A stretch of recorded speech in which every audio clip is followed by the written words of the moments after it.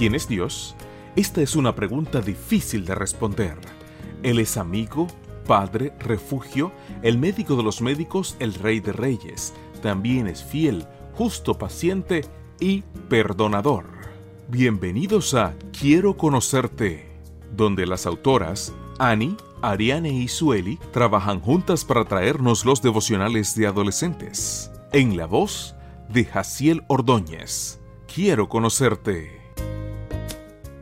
A Él le importa. Hola, ¿qué tal? Es un gusto que estés aquí. El texto bíblico para la meditación de hoy, 17 de diciembre, se encuentra en Salmos 103, 13 y 14 y dice así: El Señor es con los que lo honran, tan tierno como un padre con sus hijos, pues Él sabe de qué estamos hechos, sabe bien que somos polvo. Nadie se preocupa por mí. ¿Alguna vez te has sentido así? Es fácil pensar que a nadie le importas cuando estás pasando por un mal momento. Tal vez no te va bien en la escuela o tus padres pelean mucho.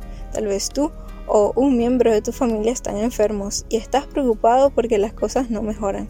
Tantas cosas pueden hacernos sentir que estamos solos y que nadie se preocupa por nosotros. El versículo bíblico elegido para hoy nos recuerda que Dios siempre se preocupa por nosotros.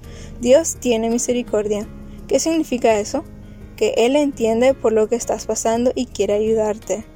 Dios nos creó. Nos conoce mejor que nosotros mismos. Él es el Padre perfecto, amoroso, que nos ayuda en los momentos difíciles. ¿Cómo nos ayuda Dios? Después de todo, no podemos verlo con nuestros ojos o escuchar su voz con nuestros oídos o ni siquiera tocarlo. Una forma en que Dios nos ayuda es respondiendo nuestras oraciones cuando recordamos sus promesas. Lee Hebreos 13:5. Si te estás sintiendo solo. Lee 1 Pedro 5:7 si persiste la idea de que no le interesas a nadie. Lee Isaías 41:10 si tienes miedo. En tiempos difíciles, ora aún más a Dios y confía en Él. Él puede enviarnos a la persona adecuada en el momento correcto para ayudarnos.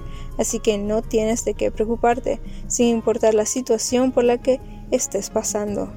Que tengas un día lleno de bendiciones.